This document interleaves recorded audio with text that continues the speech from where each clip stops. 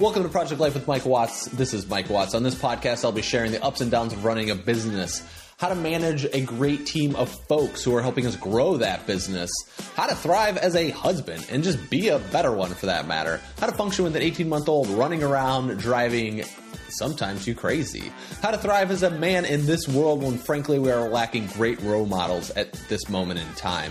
And I'm documenting all of this in a journey trying to find my place in the world. So if you're looking to grow your business, obtain financial freedom, figure out parenthood, up-level your life, be a better person, or frankly, how to be a badass, you're in the right place. Let's get started. Enjoy the show.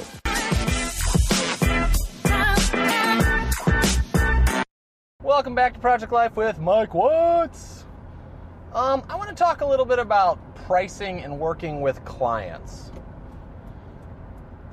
The only reason I am talking about that is because we're experiencing that as a client of this new home that we're building.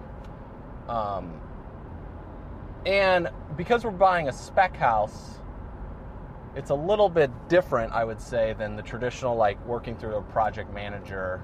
Because we're buying a house that's already basically been put together, and then in changes that we want to make, like, we pay extra for that, which is fine. We know that going into the deal. So what is really fascinating and interesting about the whole situation is just how the other person handles it.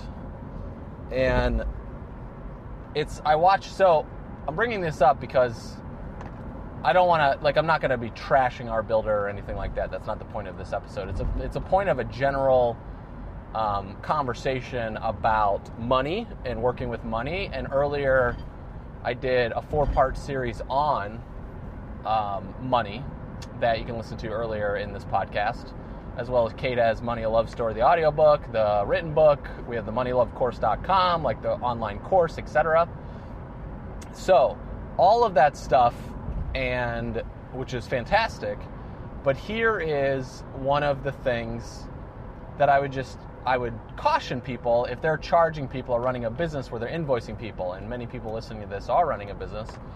So and just what that looks like for you on your end and how to handle certain situations. Because the one thing that Kate and we try to do this with our customers, we try really good to be clear what everything's going to cost and upfront and et cetera and what they're getting. So now it's how the other person's perception happens, right? So the other person's perception will be like our customers. How are they perceiving it, which is different than the way we're perceiving, because we're putting the information out in the world, but just how are they receiving that information. Now, if I have 100 customers buy a product, I'm not able to control how 100 people perceive or interpret or go through that product.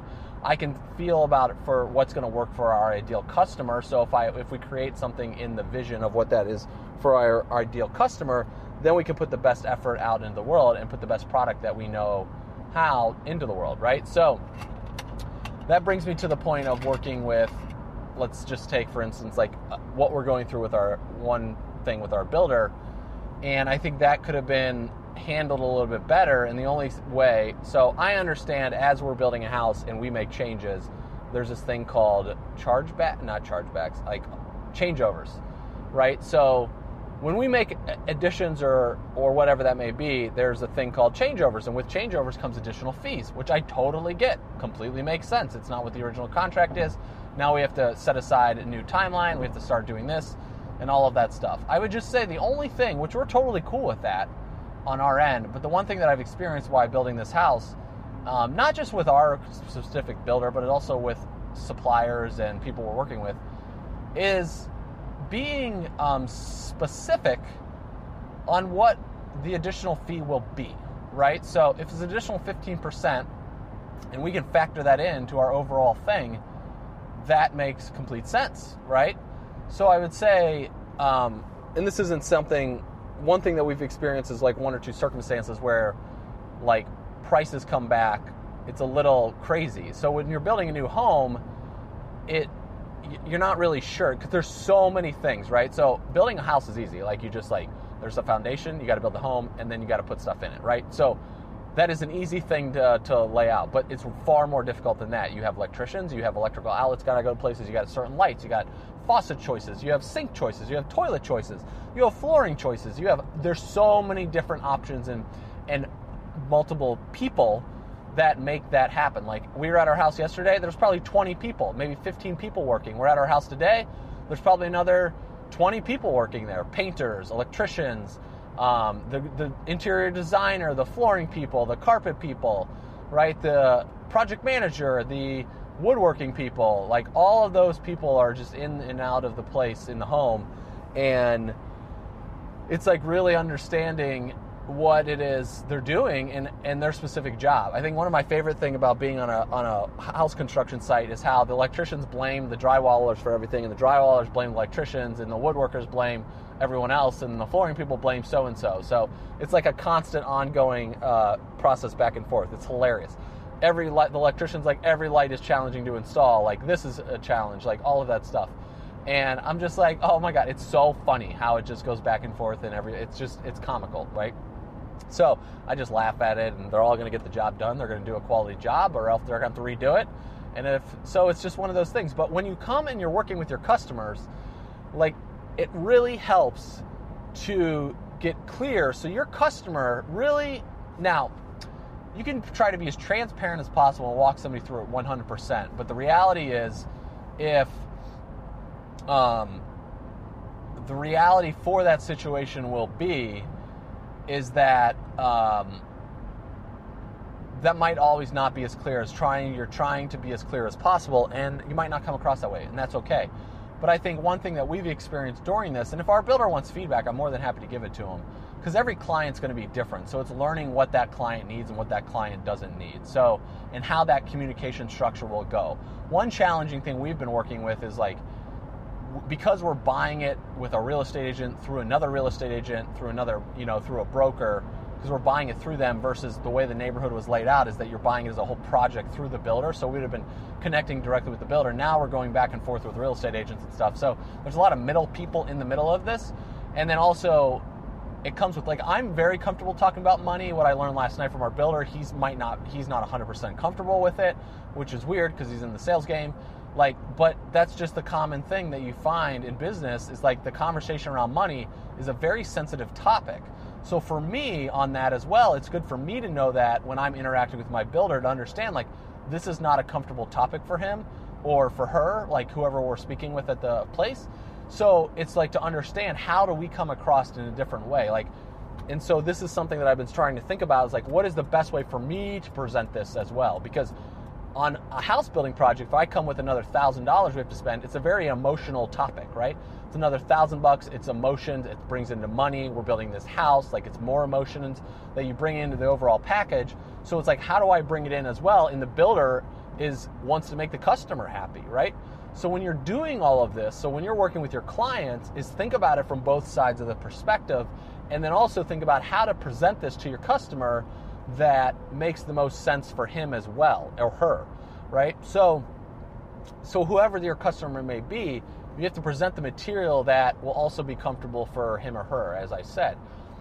So that is it's a good learning experience all the way around, because they're building a home or multiple renovations, probably for 5 to 10 clients at a time, right? So they have multiple characters to be surrounded by. Some characters might just want to give them a big fat check and walk away and just be like, let me know when it's finished. Other characters want to be completely involved from the beginning to end.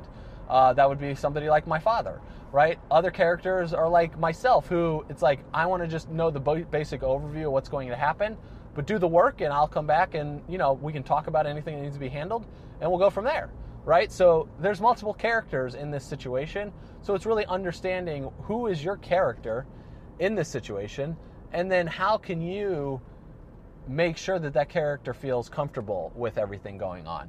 So with us, for us, like, what I would like is just complete transparency and clarity. So if I'm installing a new light, how much is that going to cost? Which they've been pretty upfront about stuff like that. And then we ask questions and we get to the bottom of the answer, and then we figure it out and we move on, right? If we have questions, other times we're just like, no, we'll scrap it. Like one day we were talking about a garage heater. I was just like, nope, that's not going to happen. And then also with changeovers and then the fees on top of that, like, what does that charge? Like, how does it involve? We're being charged an additional fee for this, an additional fee for that, which is fine, but it's just transparency and clarity. Like, we got one bill that there was a 20% markup, and we're like, wow, that was unexpected and kind of ridiculous, truthfully. And so we just brought it up, and I was like, well, Kate and I will talk about this. We'll get back to you. And then what ended up happening is they talked about it, like, between the subcontractor and our builder, and they took back the 20% fee because it truly didn't make any sense. And it was a disadvantage for us, but it was a little weird. Like, the whole situation, how it was handled, was a little strange.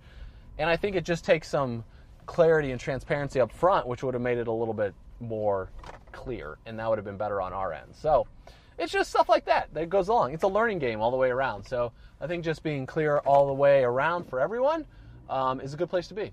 So when you're working with your customers and clients, just make sure you're clear. Make sure that they have an understanding of what exactly is happening, and make sure you have a complete understanding of who your, not a complete understanding, but a basic overview of who your customer is, and you're able to work it from that standpoint. So everyone's happy, right? We want the customer to be happy, we want the client to be happy, we want the business owner to be happy, and then everybody gets a benefit of the whole situation. Hopefully that is useful information on this beautiful day. I am going to eat, and got a call, shower, a whole bunch of slew of stuff. Anyway, I'll talk to you guys later. Have a great rest of the day. Cheers. Thank you so much for listening to the Project Life with Mike Watts podcast. If you enjoyed what you heard today on this episode and you want to know a little bit more about what I am using to help grow our business, to help myself become a better man, to help myself become a better dad, a better husband, a better human overall, I'm all about team human. And that's what I really want to do, is create a world that allows us to become better human beings. And if that's something you're interested in, head over to MikeJWatts.com. That is MikeJWatts.com.